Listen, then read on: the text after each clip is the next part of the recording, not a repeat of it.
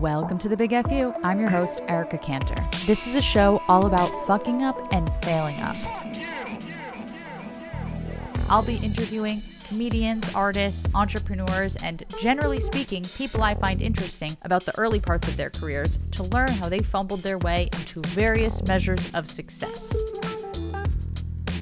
Today, I'm talking to Kylie Vincent, a 23-year-old stand-up and solo show artist. She's most known for writing and performing her own one-woman show, The Bird Show. She took that to Edinburgh Fringe Festival in Scotland. Her show received 5-star reviews at Edinburgh, with critics saying Kylie Vincent is someone to watch and the world will be hearing more from her in years to come.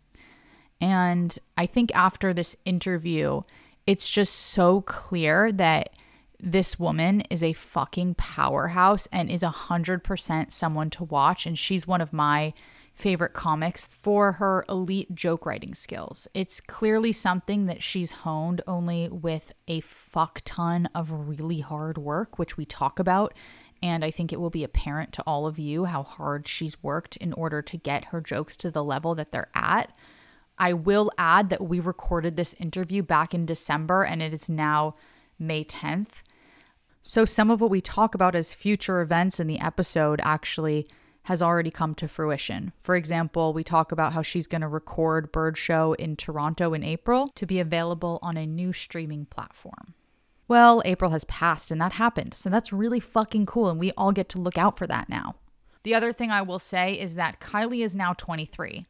And at the beginning of this episode, I lose my balls at the fact that she's 22 years old. I think it's banana cream pie because I fully thought that she was 35 years old.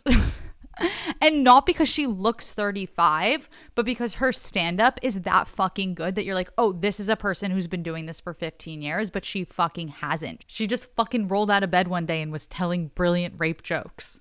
I'm kidding. It seems like she worked really hard at the craft. She literally lived out of her car and toured all around the country for like a full year to get jokes that were that good. It's so impressive. Everyone needs to listen to this episode. I fucking love this bitch. Okay, bye.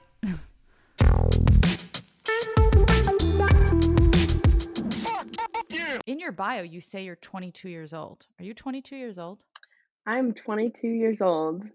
You're 22 years old? That's crazy. I thought you were older than I am. Okay, I have so many questions to dive into with you. I love that. I love that you also thought maybe I was lying about being 22 in my bio. Well, I thought maybe this was an old bio. I was like, this has to be an old bio. Like, she's been to Edinburgh Fringe Festival. You've taken this show on the road everywhere and have just driven your car around the country. That's astonishing. That's so insane. I'm just an insane person. I'm an insane person that happens to be 22. When did you start doing comedy? So I grew up in Southern California, and then after I graduated high school, I moved to New York City and I started stand-up then. So I was 18. But like before that, since I was a kid, I did community theater. And in high school, it was like really apparent that I was gonna go into comedy because I always wanted to be the fucking like I wanted to be Ariel in The Little Mermaid, but I was always cast as like goddamn Sebastian. And so I was like, all right, message is clear. I'm not the love interest. I'm the funny person. And I didn't know exactly that I was gonna be like a stand-up comic because I didn't ever like watch stand-up or was like influenced by it. I watch stand-up that I'm around, but I'm not constantly consumed by it. But me and my like roommate's friend, we were like, let's do an open mic one night because like I secretly wanted to do it. And then I did an open mic in New York City and then I just never stopped. Wow, that's incredible. What was that first open mic like? I thought I absolutely slaughtered, murdered, killed, but looking back on it, like, God, just, like, cringe fest. That your first year in stand-up is From just cringe absolute cringe fest to fest. fringe fest. Cringe fest to fringe fest. Yeah, it's just trauma dumping. I remember I rehearsed in front of my roommates, and I did a really scripted 5 minutes, but it went really well, and it was just, like, it is true what they say about stand-up just being a drug. It's so addictive once you do it. If it's your thing, you just wanna keep doing it and getting those laughs, and especially in the beginning, you're not getting a lot of laughs, and in New York City, you could get up as many times as you want a night. So sometimes I'd go out 8 times a night, and I would be like, "I don't feel fulfilled until I get a little more laughter," and then Yeah. I'd go to bed, and I'd do the same thing over and over again. And did you start making friends in comedy right away? Like, I feel like Um, comics hang out mostly with other comics. yeah, so, I mean, I found people that had started recently as well. It was a group of girls, and they had just started going out to open mics too, and we got really excited by each other and produced a show together because it was honestly it's really difficult because stand-ups are like they don't wanna be friends with you until you're good because they don't respect you, and Yeah. it's like, I get it, but it's also there is, like, a high school hierarchy to it. So I started with these girls, and that was really helpful for my first year because the first year is a lot of, especially being a woman in comedy, just a lot of negging and being out and people very cliquey. And then eventually they ended up not sticking with it, and then I moved up, and as I started to get better, honestly, I started to meet more people. And now just traveling so much, I see how much comedy, even despite the hierarchy and that bullshit side of it, it's such a community, like such a strong community that wherever you go, wherever state I was in, whatever city I was in, I always had a place to stay and like friends just through stand up, which is really cool. So, the reason that I brought you on here was because I kept seeing you posting jokes that I had the exact same concept for, and you just cracked the code of it. And I was like, this bitch is on some next level shit. But I very much felt like I was looking up to you. So the fact that you're 22 is just insane to me. That's But great. just so That's so cool. you know, some of those jokes that I have told to every single person that I've interacted with, they're like, "Who are the comics that you're looking at right now?" I'm like, "You guys, there's this girl, Kylie Vincent. She has this joke. It's like guys at a guys' night will be like, "Oh, did you see the sports game last night?" And girls are like, "Oh, Todd raped you too." Yeah. Yeah. I had a joke that was so similar about like a wine and cheese night, and it just was not a funny joke whatsoever. It was not landing. And then I kept trying to like figure it out. And I think my goals with stand up and have been just different. I love stand up, but I don't know if it's something that I am good at simply because I hate leaving my house. Mhm. Yeah, and you have to leave that's the You thing, you gotta have to leave the leave the house. house. And like you have Totally. to get on the road. How did you start your show and then decide to go on the road with it? How did that all pan out?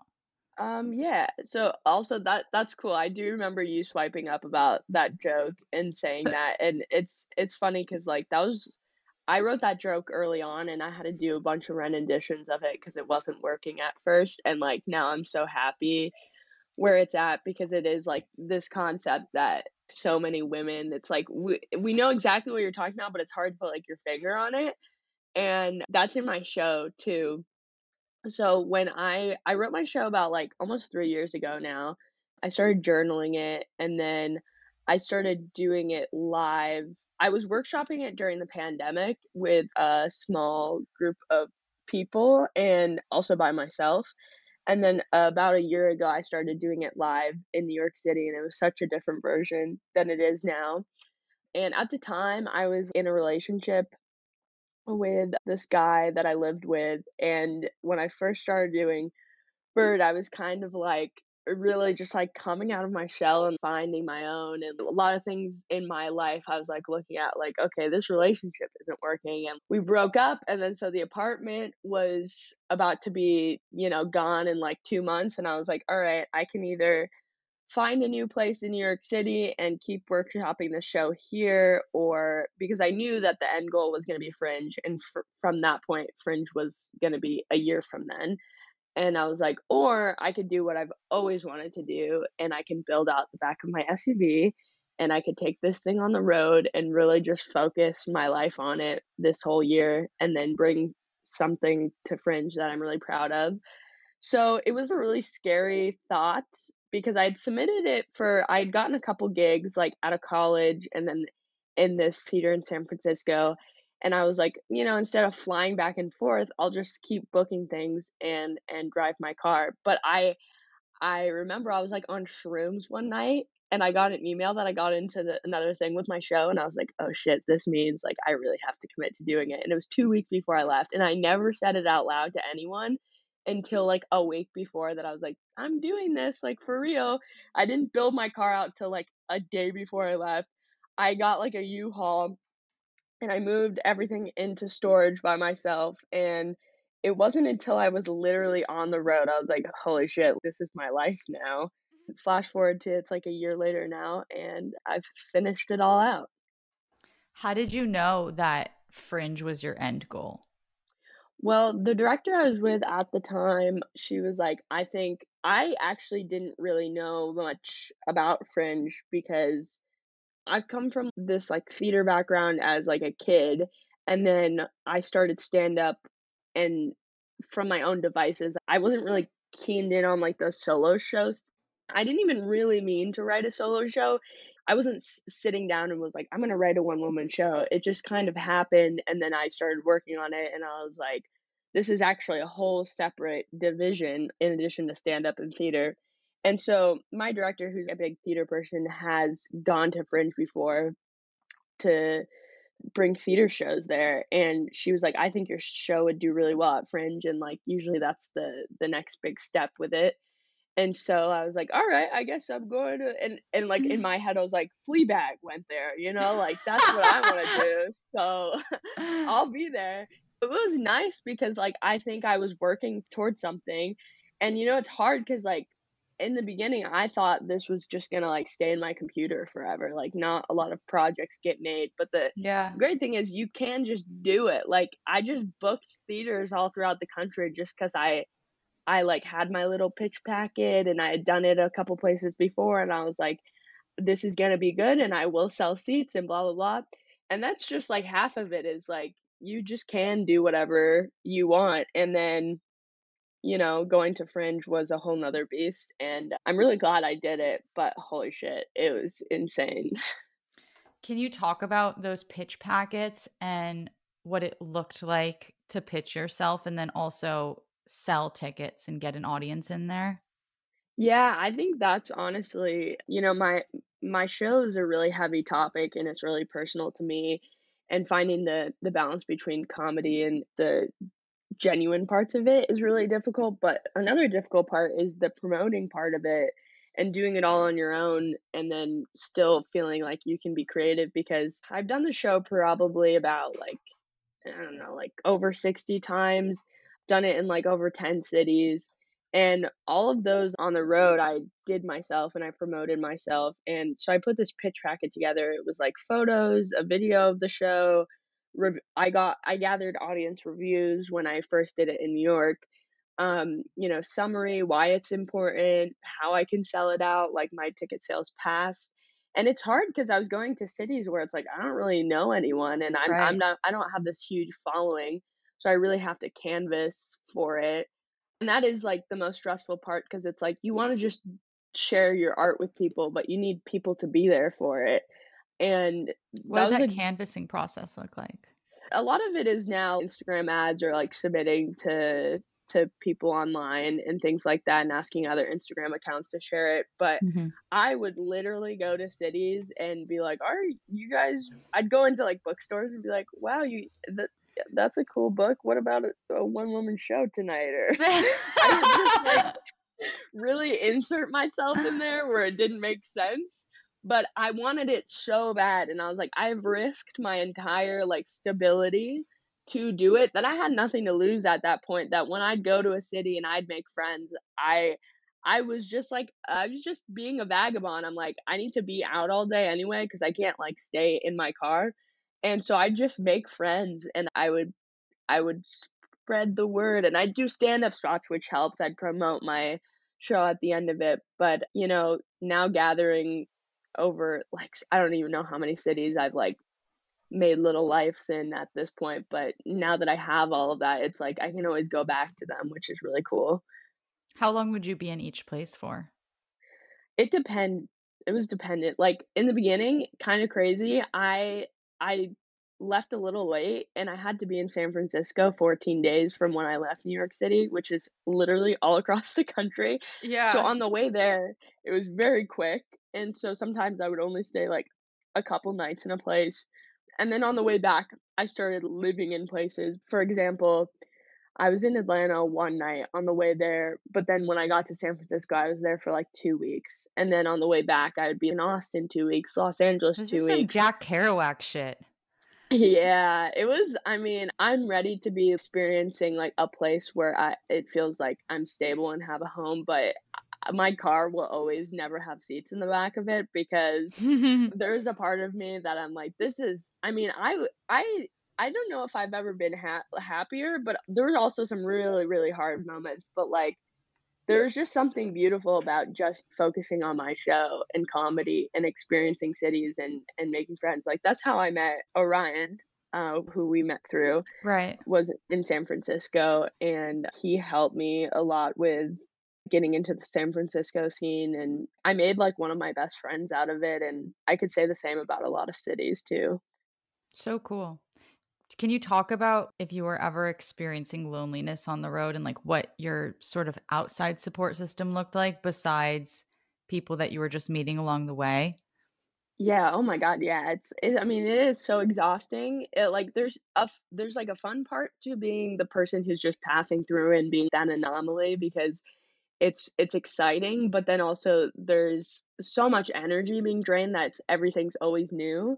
And especially living in a car, it's like sometimes you wanna lay up in bed and just, like, watch Netflix all day, but it's like, "Okay, no, I gotta piss in a bucket. I can't there's no laying up." But I mean, I have so many good friends, and especially in some places I already knew, like LA, I have a lot of good friends. And then back home in New York, I would call friends at night when I was sleeping in my car to make it feel more comfortable. But I actually remember because that 14-day stretch, when I got to San Francisco, that is probably one of, like, the loneliest times I felt. Like, that first week, it was really hard. They're not, like, the friendliest scene. I don't know if it's because 'cause they're all tech people and just don't know how to socialize properly, but they're not that welcoming. San Francisco hasn't become that welcoming of a city either because of everything that's happening there now. It was difficult. It's Gas was definitely oh like my a god, bizarre place, it's a crazy a place. little When I got there dystopic. I did this during inflation, so when I got to California, gas was like $7. I'm not even shitting you. I was trying not to move, It like, kind of still is. I don't say that, that makes me feel sick about moving there. You need a hybrid. I do, I need a Prius, but, can you sleep in a Prius? I don't know. I think you can make it work. I could sleep in a You could make Prius. it work. Yeah, so it was just like I was running low on money. I didn't know anyone in San Francisco, and that was the longest place I was going to be in. And I was really tired because I didn't have a resting period. And then when I met Orion, things changed because he felt like more of like a homie part of that. Right. But I have bipolar disorder, and during all of this, I was Same. oh my god, slay. What I was unmedicated at the time. I am currently So unmedicated.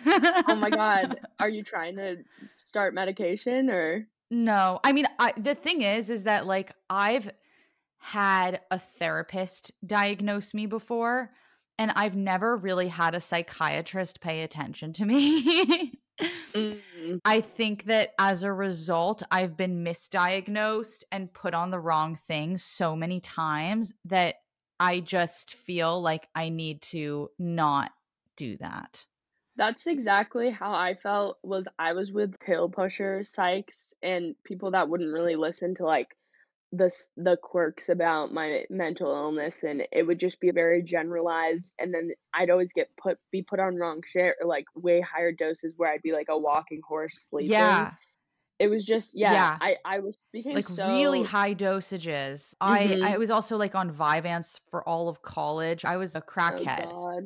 Like, Yeah, people are like, "You used to be such a good student," and I'm like, "No, I was just literally on crack."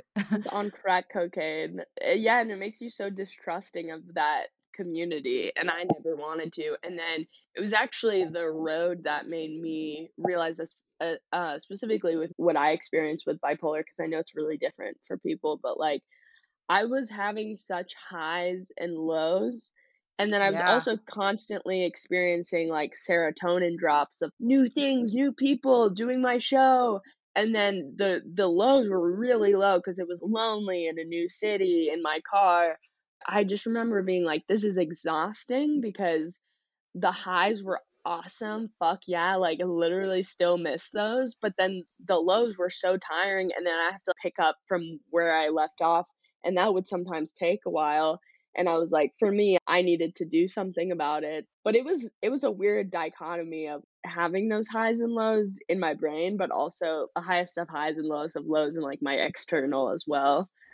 Did it ever debilitate you from doing the show? Because full disclosure, the past 2 weeks, I've been in a slump, like a Mhm. real fucking slump.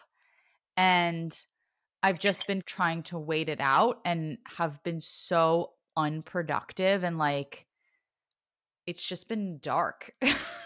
Yeah, I'm sorry to hear that. I Yeah, I no, totally it's know what that is. but I'm also just so used to it that I'm like, I know that it will pass. And then when I do get to that high, I'm gonna Mhm. be like, you know, and Yes. people are like, slow down, slow down.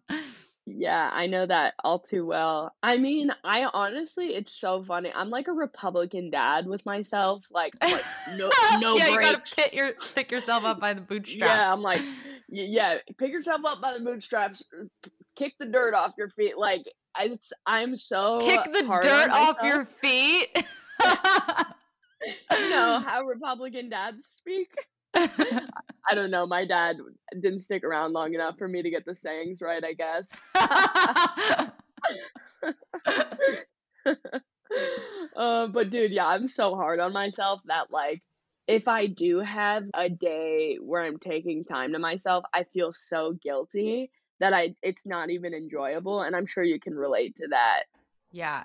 No, I would say I do relate to that.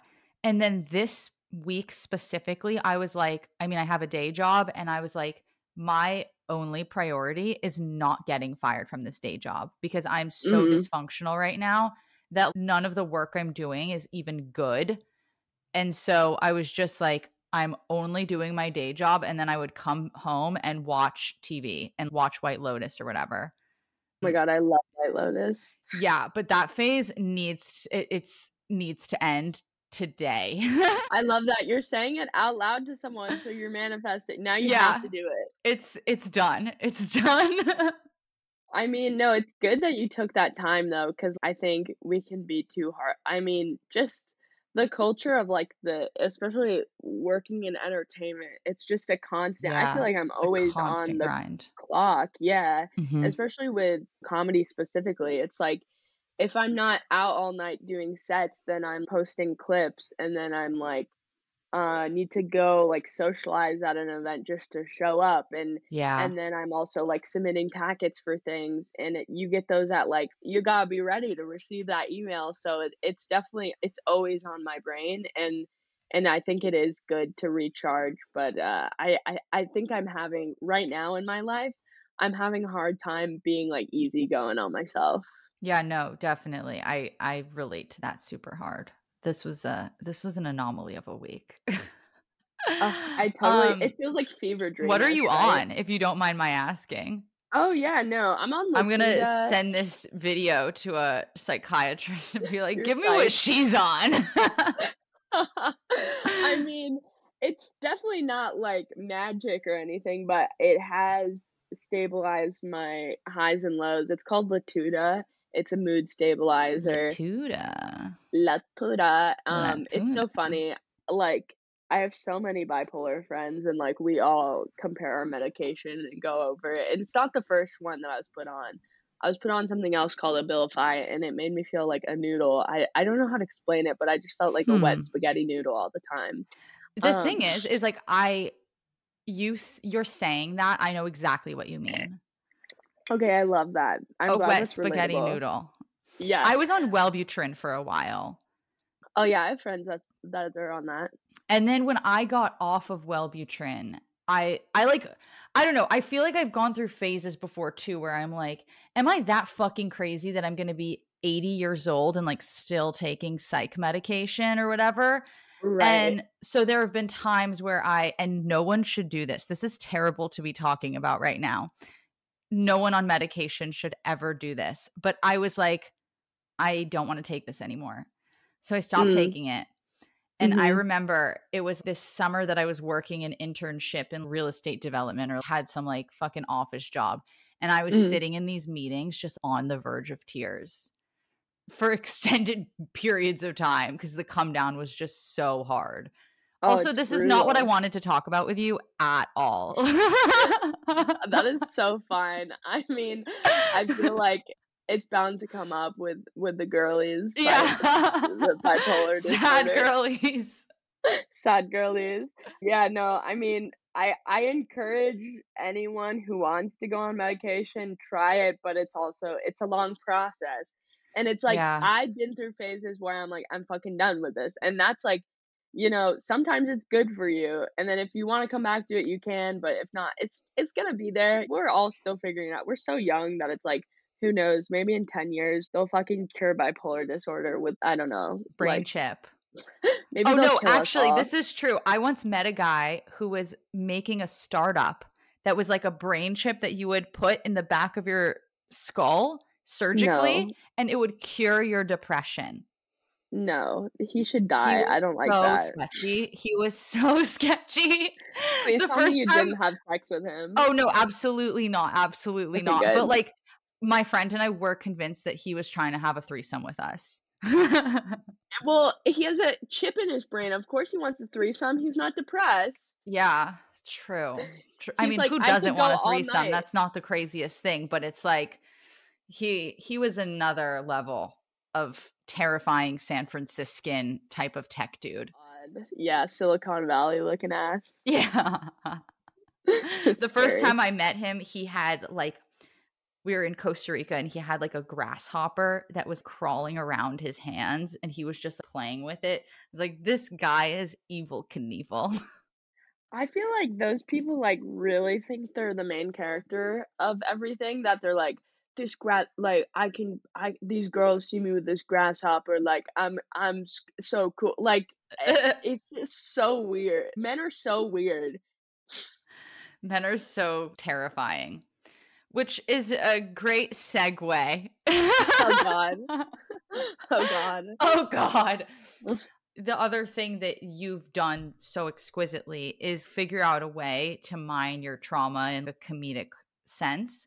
And legitimately, I don't want to say every single friend that I have, but actually most of my friends that I'm very close to all have had similar assault experiences.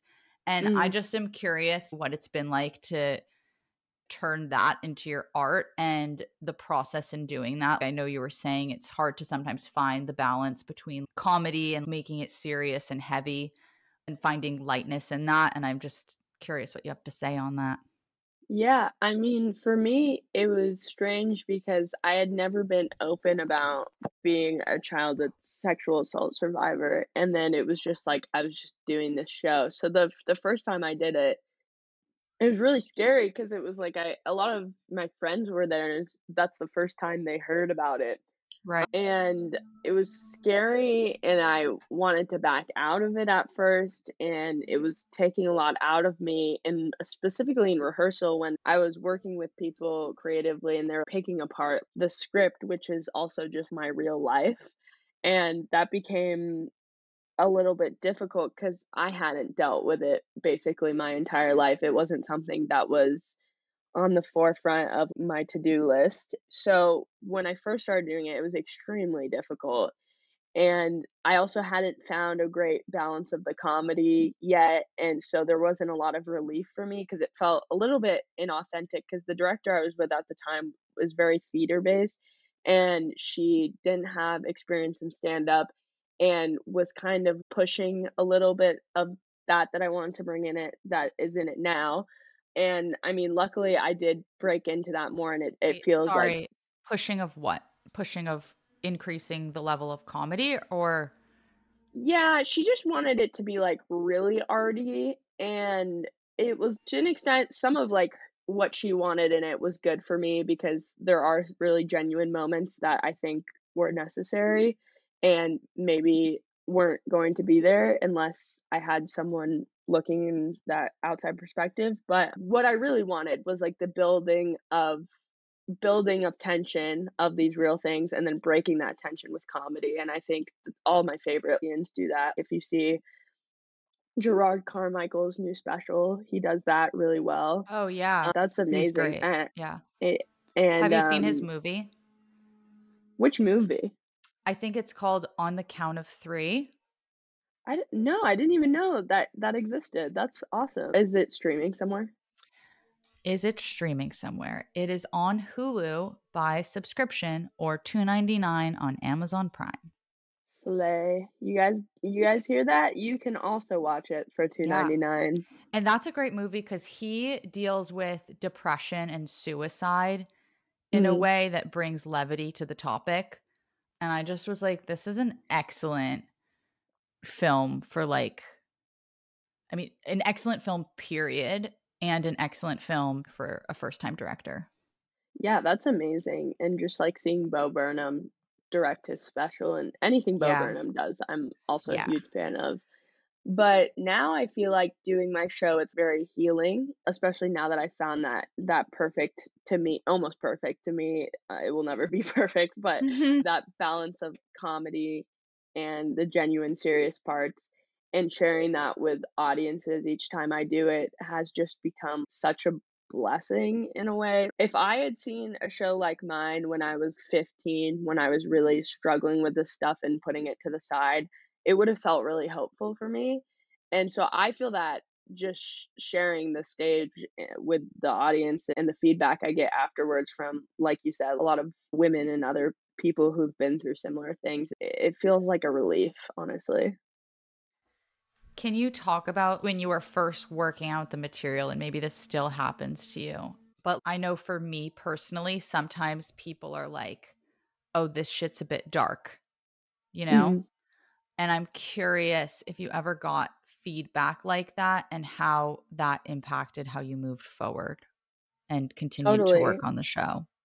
I think the best part of doing something like a solo show, long form, is there are no rules, and while there's, like, no rules in stand-up necessarily, you have a job in stand-up to if you're doing, like, a 10-minute set, like, yeah, I'm sure you wanna share something that is important to you and maybe it's really dark, but ultimately, you're getting paid to make people laugh and entertain Right. them, but whereas my show, I feel like I have an hour to spread this message I'm trying to send and things for people to think about, but I also can make people laugh at whatever speed I want. It doesn't have to be laugh per minute. In the beginning, I did a lot of Google Forms when I was traveling with it and when I first did it in New York with audience, and I sent it to people who came to the show. And there was a section of feedback, like if anything was too dark or triggering or any other general feedback, and there were a couple constructive criticisms from audience and also my creative team that I really took seriously because I know that I'm not one of those people where I'm like, "Well, fuck you if it makes you uncomfortable." Like it's my job to make you comfortable. So I know I'm not gonna Exactly. please everyone, but Yeah. I would like my show to not be an echo chamber to someone who is like me. I want it to sit well with other people too. Like some of the best feedback I've received is or some of the most surprising is straight men will come up to me after and be like, so I talk about my family members and people in my life as animals. I have this animal metaphor that I use a lot, and all of the men in the story are monkeys. And some men have come up to me afterwards and they're like, it made me think about if I've ever been like a monkey. And I was like, damn, that is so That's the cool. point of the show. Exactly. I like hearing what people think, but it's also like in this world of now where I'm at with going to Fringe and the show getting more viewership is like it's getting reviewed and critiqued and whatever. And I realize like the whole people who critique all the shows are old straight white men, much like a lot of the industry. And I got a really good review at Fringe, and then I got like no, it was like an okay review where he basically the whole time was like, "I cannot review this because it makes me uncomfortable and I don't know what to laugh at." And I was like, "Dude, you know what? It's crazy because no one is even like me to review something." That world is so tarnished with there's not enough representation of, like, they're reviewing for themselves, they're not even looking outside of, like, who would this be for? And Yeah, that's such a I've had great a lot of point. experience with that recently of someone came to my show that was, like, a big reviewer, and I wasn't expecting to put it in his publication because it's a pretty big publication, but sometimes they do, like, a social media shout out Mhm. or something, and it was an awesome show, and there was nothing that came out of it for me, but, like, he did a social media shout out for some other guy's solo show, and he compared him to another straight white male comedian, and I was like, "Dude, that's all they want is just 2 straight white male comedians." Like, they want, like, a Noah's Ark of male comedians, and they just so badly want to compare you to someone because it's easy for their, like, brain to grasp Yeah. onto, and I'm like, "That's fine, I get that, but I'm a 22-year-old woman that is talking about sexual assault. There's no one to compare me to." So it's like, if that is, like, the goal of, like, someone critiquing, I get why they wouldn't want to Right. critique me, but I think that just shows you what the problem is because then it's like I post my joke on TikTok, like the one that you were talking about girls getting raped all the time, and it hits like 2 million views, and all the comments are like, "OMG, this is so true." And I'm like, "Okay, then this show should get more recognition because all these fucking people have been through this, but we're not talking about it, you Right. know?" I mean, I think something for me that I feel very cognizant of is you can't really expect anyone within the industry to like stick their neck out for you at this point in Mhm, time, especially when you are tackling this topic, mhm, because I think it's very threatening to straight white men, especially when a lot of the time I think there's a little bit of maybe a lack of awareness. And it is factual that the person that's going to laugh at that joke is the person who's experienced that. You know what I'm mhm, saying? It's like a guy doesn't understand that when a bunch of girls get together, what we literally talk about is the fact that we've had these traumatic experiences and there's a whole dynamic of trauma bonding, I think, that happens between women in this really beautiful and sad way. It's sort of sublime in that way. And I think that men are never going to understand that because they've never experienced that. And so it kind of makes your show perhaps a little intimidating to them because it's like a topic that if they do speak on, it could be taken the wrong way, which I don't think should mean that men should feel fear to do that at all. But it definitely means that you got to keep doing what you're doing and just doing it independently because it's like mhm. that straight white man, who's reviewing whatever the fuck at some big fancy publication. Sometimes you Exactly. just like, it's like they failed us for so long. It's are they going to start tomorrow? Like picking it Right. up?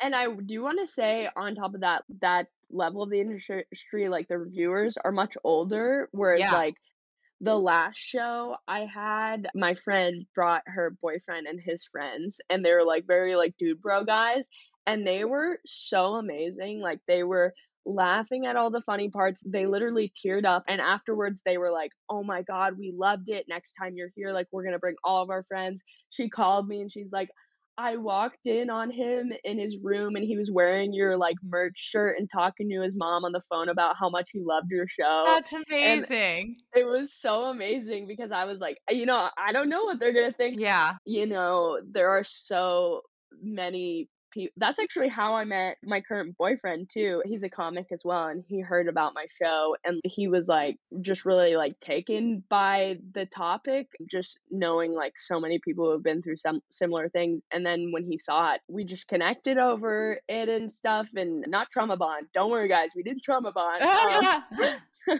maybe a little bit, I don't know. He's like a straight dude from Georgia, and I was Yeah. like, people surprise you, and I think it is nice that that is, like, the hopeful part. I'm like, this generation does feel like it's moving away from what we've been conditioned to, and hopefully they'll soon take those jobs of Yeah. the people that haven't yet gotten it. And I mean, elevating your art in that way does bring the topic to the forefront for people whose minds are ready to be changed or ready to grow. I think my point is only that it would take a lot of courage for someone in a position of power to take a risk, Totally. you know? Mhm. The fact that your show is having that impact on so many people is incredible and just goes to show you that you just gotta keep going because Thank you. Yeah, it's fucking totally. epic. Appreciate that. Yeah, through all the anger of this, because it is just angering to be a woman, and I'm sure you know in the industry or any industry you're in, and then like especially where you step into stand-up comedy and it feels like the fucking 1950s on how sexist everyone is. And then specifically talking about this shit, it's like sometimes you're like, is this worth it? Because so much shit comes with it. But like you said, the people that it does impact, it makes it 100% worth it. Yeah. Yeah, the fact that all those people are then willing to share it with their friends, like, I think you are a comedian to watch in terms of word of mouth. I said that one joke at the beginning, but there are multiple clips that you've posted that, unlike any other comedian, I've recited repeatedly to friends. Like, you have this one bit, "I'm also bisexual." And you were like, "I used to make out with girls in high school and I thought it was just for fun. And now I'm bisexual. So it's serious business." Like, and it's just so fucking stupid. And you have this amazing presence on stage. It was hilarious. It was a great joke. Oh, thank you. That's I do feel like it's funny hearing you being like, "Yes, I am also bipolar and bisexual." I'm like, "Yes, I Bipolar got bear. the bisexual, bipolar Gen Z girlies," but there is a new generation of us that there's no one like us yet represented in a big way and like stand up. It's moving in a new direction, but I totally agree with you that it's cool to see like other young people talking about that kind of shit. That resonates with me as well. Yeah, yeah. I think this goes to what you were just saying earlier, but despite the fact that maybe the upper echelon of what is the establishment industry has not budged, I feel like among my friends and my friends of comedians and all that jazz, I feel very comfortable in my skin. You know, Mhm. I feel like Yeah, people want to support me and there's no judgment and everyone's a freak in their own way these days, which is epic. absolutely. And also just speaking on industry wise, is I after Fringe, I got repped by a management, and my manager and most of the managers under that company are all like women and they're all so badass. And that's like, that's industry. And I'm like, Yeah. well, that's really hopeful because they rock so hard. And the people that they rep are all different types of people with all different shit to say. And so I'm like, that is hope that shit isn't all bleak when it comes to that kind of stuff. What's the next for you, do you think? Right now, I'm in Atlanta and I'm working on some TV stuff for the future, and then I'll be long term moving to Los Angeles, and I'll be there. And my main focus is like keep doing Bird, and Nice. then keep working on this TV stuff. It's things I'm excited about, Great. and yeah, hopefully it's something that one day I'll be like, look, Erica, this is what I was talking about. Oh, no, it will um, be. I honestly think so. I'm very excited about future projects, but also really excited about still what's happening with Bird. Like in April, I'm going to do it at a theater in Vancouver, and they have like a film team, and they asked to shoot my project, and they want to like film a concept special with me. Oh my god, that's And amazing. so, yeah, it's like so awesome that I have this team of people that want to do this. So I'm working on that. It's a newer streaming service that they're going to put it on for a short period of time. And then after that, I own the rights to it. So hopefully I can get it somewhere where a lot of people can access it. That will be a nice bow tied at the end of the present on Bird. And hopefully keep doing it live, but, reaching more people so then I can keep doing it live with more people in the audience. Yeah. So cool. Well, you're a fucking rock star. You're effervescent, truly. Ah, And you thank inspire me you. to step up my own game. Gotta say. Oh, Because okay, I but look look at at your shit you. and I'm like, okay, I gotta step up my fucking game because I have the exact same taste in comedy as this person and she's doing it. So I gotta get Yes. out there. I love that. That is so cool to hear. Thanks for sharing that. No, totally. Well, I don't want to keep you too long because I know you have to go. Here's a fun question. Let's hear it. What's your phone usage like? Should I check this right now? Yeah, let's How hear. do I check it? I don't even know. It's kind of a stupid question, but I'm going to stand by it. General screen time? Oh, screen time. Okay, daily average is 5 hours a day, and it's up 20% from last week. So I would say that's pretty high. You did What it, is girl. yours? Wait, how do I check? It's in your settings, Settings. and it's under Do Not Disturb. I like that also before this, you were like, you just go to settings. You're Just like, go to settings. oh, screen time. Oh, I'm 3 hours and 42 minutes, and it's down 19% from last week. Ugh, you won. Yeah, but the thing is you have a better social media presence. Oh my god, it's such a bitch, though. I know. That's the thing that also really gets me. It's like I fucking hate Instagram, but it's like I'm now submitting to the fact that this is a tool you need to use in order to Absolutely. chase your dreams. We're businesses and not personal people or whatever on there, so 2 things you're grateful for. I'm grateful for performing my show to people and also my disabled dog, Bonnie. So cute. How long have you had Bonnie for again? I've had Bonnie for, like, over 2 years now. I got her broken already, so she's been broken mostly her whole life. I Sounds feel like like I me. met Bonnie. She's a cutie. And You then did. give us one big fuck you. Oh, I was in I went to Bonnie Trader heard Joe's her name. yesterday. Sorry I to know, cut you Bonnie, off. slay queen, slay down. That's how I train my dog, slay down. I was in the Trader Joe's parking lot, and when you get into the car and then you put your maps in to get home, Yeah. and I'm not sitting in there that long. Like, I know someone's waiting for the spot, but then he like rolls down the window. He's like, "Are you ever gonna get out of your fucking spot?" And I was so funny. I like sat there and I looked at him and I was like, "You can wait." And then when I went on the way out, I just stuck my tongue out at him like a child. I went like this. And I felt so funny for that. I was like, "That was so stupid. I Yeah, love you that I did really that." showed him. You really showed him. And I was like, "Hey, you, mister. You're real mean, and I'm sick of it. And I don't want to do this anymore." Yeah, I really showed him. I really stuck it to the man. I think that's what your title of your memoir is going to be. Sticking it Sticking it to the to the man in the man. Trader Joe's parking lot. That's actually pretty good. That's like that. Yeah, I might use that. you should. Well, thank you so much for your time, Kylie. You're the Oh best. my god. And I'll see you Thanks for soon, having me. probably. Yeah, I'll see you soon in LA. Cool. Have a Okay, good bye, one. girlie. Thank you all for listening to another episode of The Big F You. I'm your host, Erica. Sorry, that was just a little thing I was trying out there. I won't do that again. No promises. Thank you all for listening to another episode of The Big F You. It was really fun, wasn't it? Yeah, I had fun. I sure had fun. And you guys should all go and follow at Kylie Vincent the First on Instagram. And you can follow me at The Big FU Show for more updates. Love you all. Bye.